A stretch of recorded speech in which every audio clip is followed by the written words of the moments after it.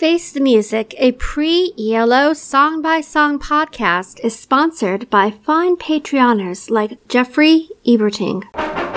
This is Face the Music, a pre-ELO song-by-song podcast. Episode -076, Flowers in the Rain.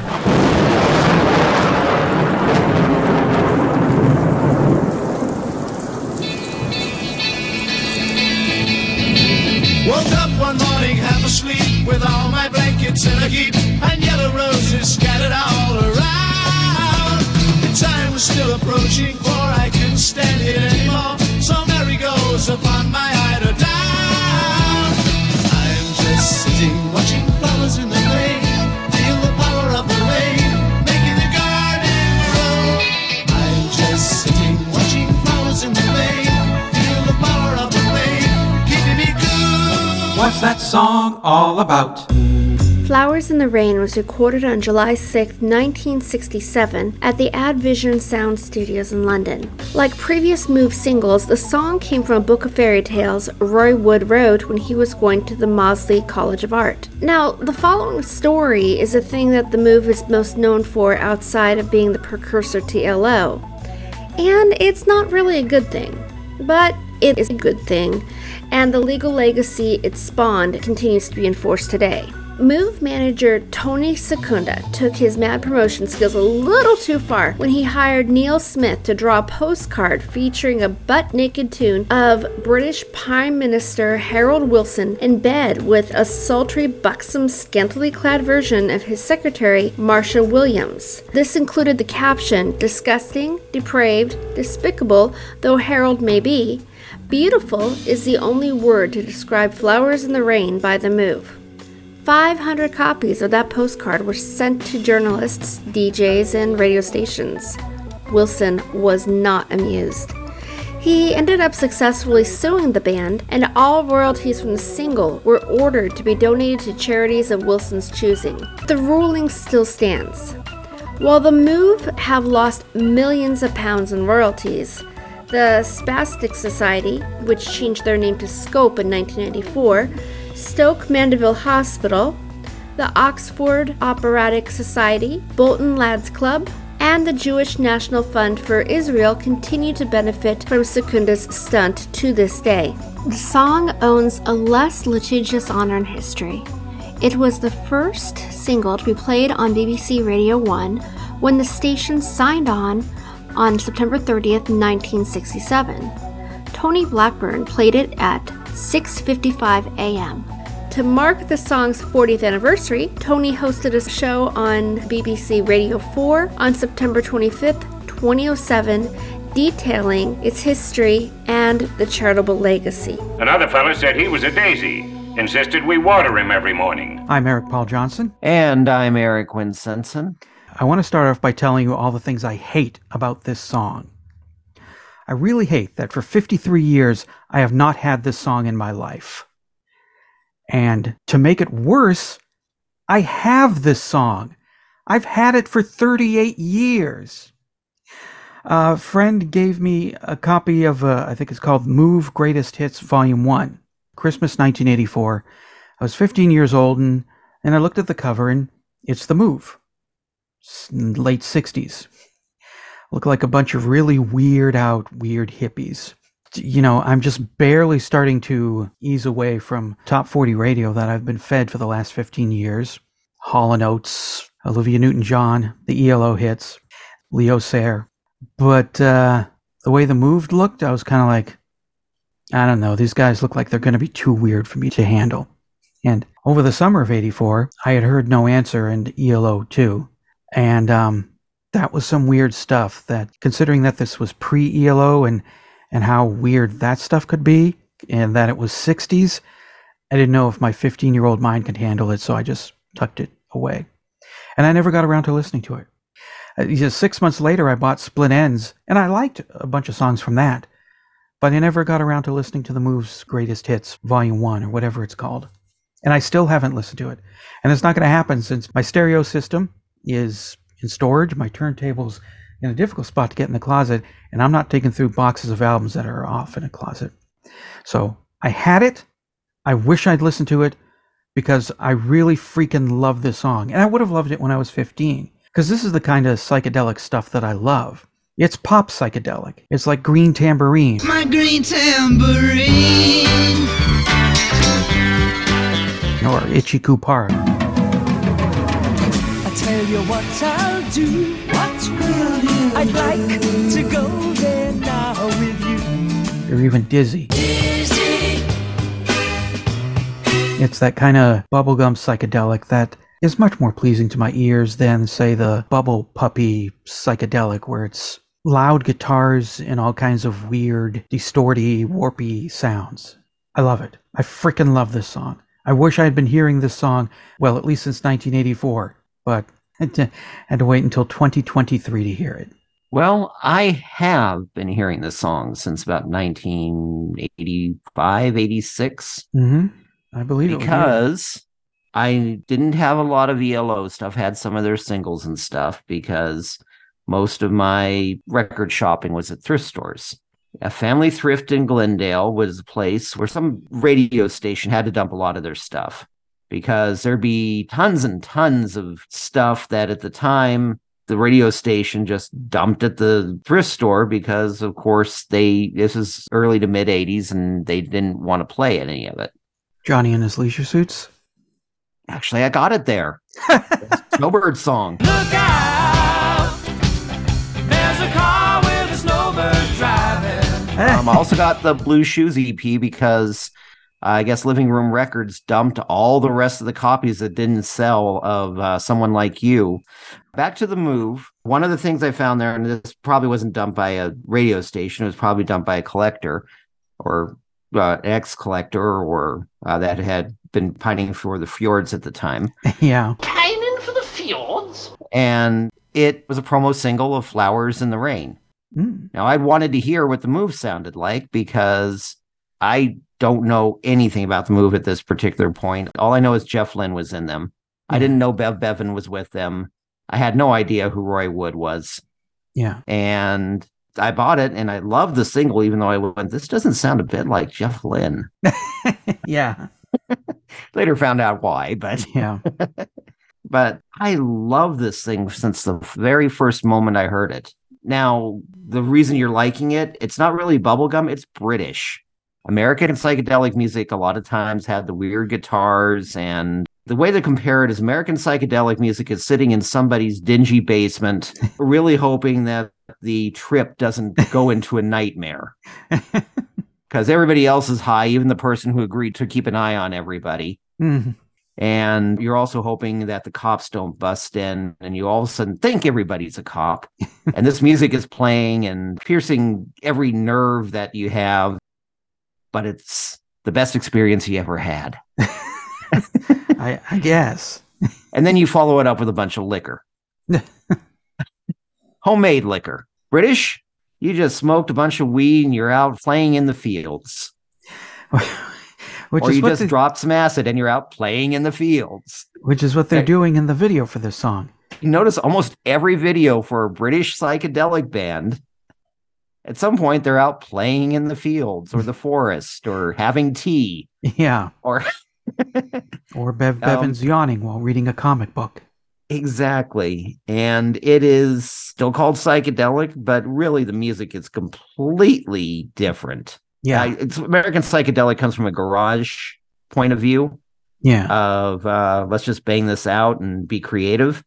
Where the British, it seems old-fashioned, even though it was new at the time, it seems old-fashioned. I think it's also because there's more of that Indian influence in it, the Middle Eastern and Indian influence they threw into it too in some cases. Maybe that's why I love it. I mean, I can kind of see it, some sort of bouncy 1920s jazz fun song to it or something like that. I think maybe I can kind of see this as something like some 20s dance band or something. Yeah, and there's also a lot of music hall to it because Paul McCartney really used that a lot in the Beatles and with a lot of their later songs. Oh, yeah, Honey Pie. Yeah, it's a whole blend of all these different musical traditions that are uniquely British. And so that's why it's a different experience listening to this kind of stuff than it is listening to the American stuff. And I have always always loved this particular single. I mean, I don't think we're going to get any pushback from anybody in England either who grew up with this. This is one of the cornerstones of British psychedelia, is this particular song. The reason I have a promo copy is because they tried to push this as one of their first hits to try and break them here in the US, which unfortunately didn't work. And I have absolutely no idea why this didn't work. This would fit right on the same radio playlist as Monkees and Beatles and everything else. There's nothing weird that makes it not playable or not marketable other than for some reason nobody cared. No, absolutely. I don't get why this didn't get any airplay. You're right. I mean, you could play this with Monkees, Beatles, Lemon Pipers. This totally fits in with 1967 radio. And yet, nobody here ever heard of it. I'm surprised you hadn't heard it in all these 53 years of your life, because it is one of those songs that you really, really have to hear. It is a shame it didn't get popular here in the United States. It really deserved it. Oh, absolutely. The video, I'm getting a vibe that they were trying to make Bevan a sex symbol, a very grumpy sex symbol, because he's still looking bored and grumpy and everything, but they focus on him more than they focus on the rest of the band. The rest of the band's out frolicking and everything, but he actually gets the camera focused on him. I don't know whose chest that is. I don't know if that's his. I can't tell you. There are a couple of things about this single. One, I believe this is the only time in rock history that somebody has used the word eiderdown in a rock song. And I know Tony Visconti said, hey, you know what you guys need? Some horns and some woodwinds. Let's put this on this record. But the first sound that comes from this record that isn't just your standard rock instruments of the time of guitar, bass, and drums, there's some sort of twittering. To me, it sounds like a synthesizer. I noticed that if you slow that down, it really kind of sounds a lot like the opening for When Time Stood Still. I've liked the other Move songs, but this is the first Move song that we've hit so far in the podcast that I love. I friggin' love this song. Wonderful song. Great example of what the Moves sounded like before Jeff Lynne. Really, I still can't understand why. I don't know if it was because they didn't tour over here much or anything like that. I don't even know if they got over here at all at that particular point. Actually, yesterday I stumbled across an interview with Bev Bevan from 2017, I think, something like that. And he said the Move did tour over here in America. They played San Francisco, I think New York, and Detroit. And that was the only time the Move toured in America. And those were the only places they stopped at. No surprise that they didn't come back after Detroit. Got something to say about Flowers in the Rain? Then call the telephone line voicemail. 623-850-3375. Watching flowers in the rain. Was it a hit or was it?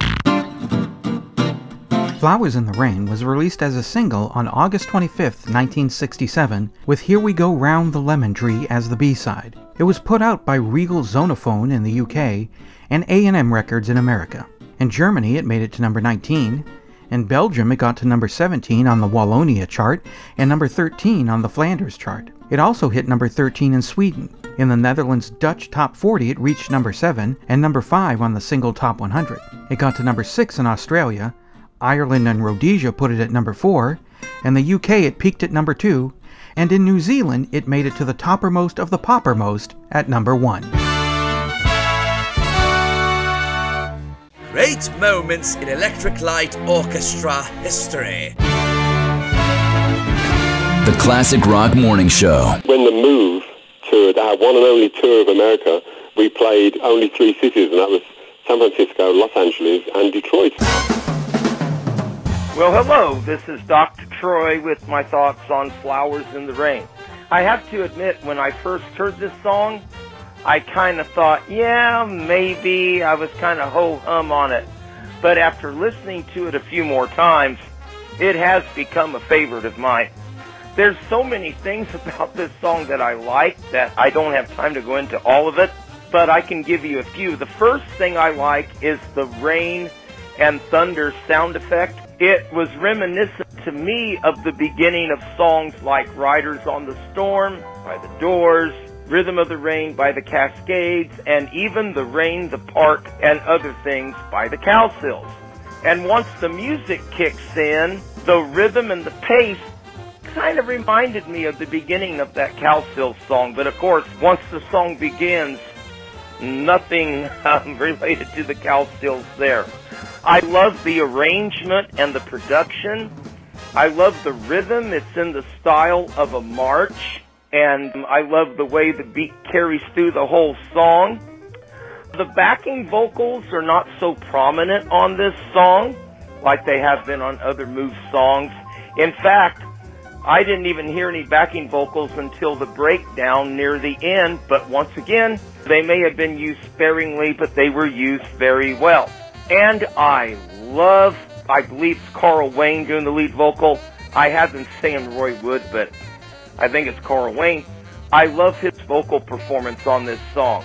It's very well done, and the fact that they don't have backing vocals during the song, I think it would be distracting from the singer. So I'm glad they let him sing without too much distraction. And finally, the use of piccolos. Well, it looks like they're introducing some psychedelia there, and it is sort of reminiscent of Penny Lane by the Beatles. So there was definitely something in the air. And finally, I hear more than a little echo of ELO in this song. I'm surprised ELO didn't cover it because I think it would have been a good fit for them. I know if I had a band, I would definitely cover this song. Well, that's all for this week. Talk to you next week.